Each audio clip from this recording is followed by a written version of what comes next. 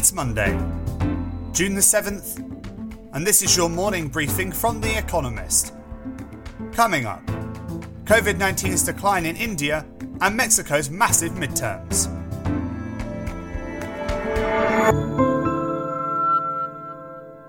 First, the world in brief. India recorded a little over 100,000 COVID-19 cases on Sunday, its lowest figure in 2 months.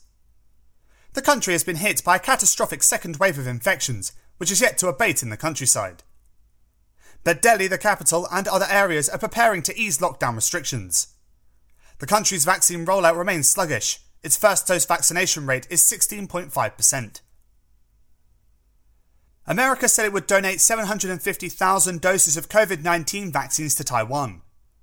The island is grappling with a spike in infections and has a first dose vaccination rate of only 3.2%. Taiwan has accused China of blocking its access to vaccines. On Friday, China's foreign ministry criticised Japan for its donation of 1.2 million doses. Voters in Mexico cast their ballots in the biggest election in the country's history. More than 20,000 positions are being contested in the midterms. Campaigning was marred by violence. At least 89 politicians have been killed in the past 200 days. Morena, President Andrés Manuel López Obrador's party, is predicted to retain a majority with the help of other left-wing parties. Angela Merkel's Christian Democratic Union saw off a challenge from the far-right Alternative for Germany in Saxony-Anhalt's state election. The Chancellor's party won 35.9% of the vote, compared with the AfD's 22.7%, according to a projected result published on Sunday. That means that the CDU can continue to govern in the state without forming a far-left coalition. Joe Manchin, a Democratic senator, said he would oppose a sweeping voting rights bill that would protect voting access across America and outlaw gerrymandering. Mr. Manchin said the bill, backed by most Democrats, would, quote, divide the country. In a finely balanced Senate, his stance all but ensures the legislation's failure. He said he would instead support the moderate John Lewis Voting Rights Advancement Act. Opposition parties in Somaliland claimed victory in the country's first parliamentary election since 2005.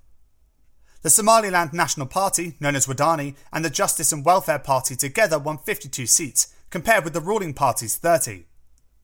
Somaliland broke away from Somalia in 1991 and has been mostly peaceful since, while Somalia, which has refused to grant it independence, has been beset by civil war.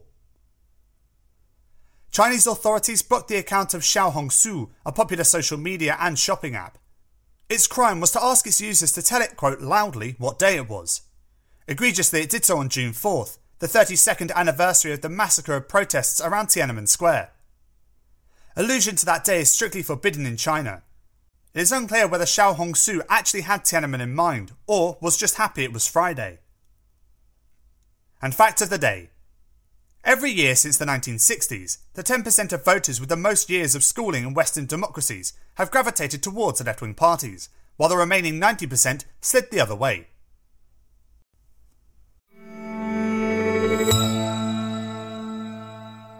And now here's today's agenda. Endless delays. Israel's politics. The battle to form a new government in Israel enters its final straight this week. Factions are tussling over the timing of the confidence vote, which will, if passed, enable Naftali Bennett to replace Benjamin Netanyahu as Prime Minister. The Speaker of the Knesset, Israel's parliament, is trying to delay proceedings. Yariv Levin, who is loyal to the Prime Minister, wants to give Mr. Netanyahu as much time as possible to lobby wavering parliamentarians. Mr. Bennett's coalition contains a broad range of parties, including some he had previously pledged never to work with. Their sole purpose is to replace the long-serving Prime Minister, who is facing charges of bribery and fraud. But Mr. Netanyahu has called the proposed new government the result of, quote, the biggest election fraud in the history of the state, and urged his colleagues, quote, to vote with their conscience. If he gets just one of them to jump ship instead of a new government, Israel may be heading for yet another election.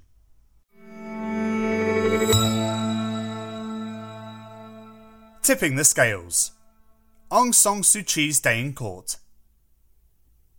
The de facto leader of Myanmar until she was deposed in a coup in February, Aung San Suu Kyi is scheduled to appear in court today.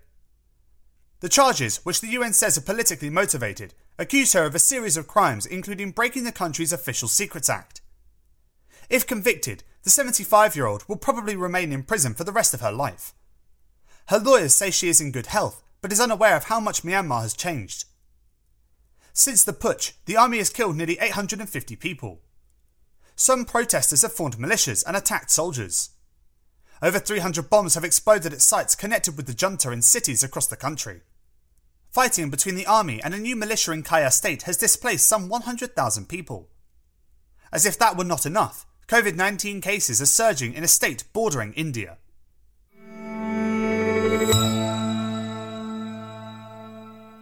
End of the honeymoon? Britain's foreign aid spending. Riding high in the polls and recently married, Boris Johnson must be feeling beloved. But one group that seems to be tiring of Britain's Prime Minister is his own MPs.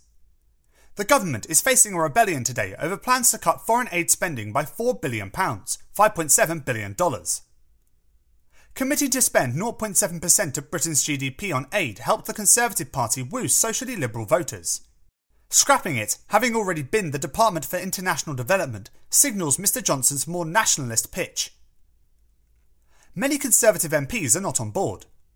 Rebels span the ideological spectrum and include the former Prime Minister Theresa May. They reckon that cutting the aid budget as Britain hosts the G7 runs counter to the government's, quote, global Britain rhetoric.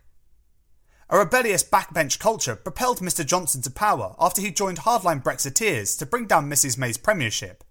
It may now be returning to haunt him.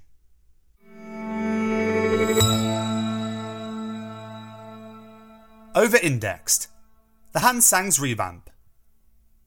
The Hang Seng Index, the primary barometer of the Hong Kong Stock Exchange, is getting a makeover. In December, the index launched a plan to bolster the ranks of its constituent companies from 52 to 80 by the middle of next year.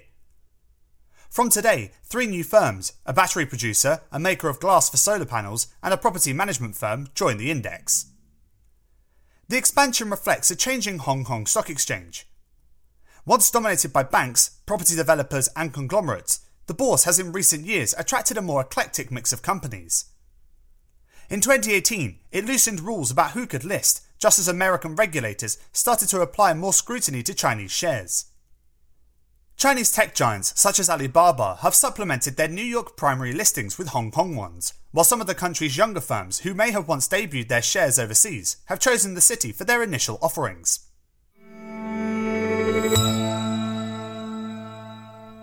Some like it not. Forever Marilyn. It is one of the most famous moments in Hollywood history. In The 7-Year Itch, Marilyn Monroe stands over a subway grate to cool off in the summer evening heat, and the breeze blows up the skirt of her dress. A 26-foot statue depicting that moment, created by Seward Johnson in 2011, has had a more vexed reception. When Forever Marilyn was installed in Chicago that year, critics called it, quote, creepy schlock. Controversy has followed it to various other locations. Locals in Connecticut complained in 2018 that the actor's backside faced a church. Now, residents of Palm Springs have filed a lawsuit to prevent the enormous sculpture from being positioned outside the city's art museum. Their objections are aesthetic as well as moral. An online petition, which has attracted more than 40,000 signatures, argues that the statue is, quote, hypersexualized and, quote, misogynist. Some moments are better left on the silver screen.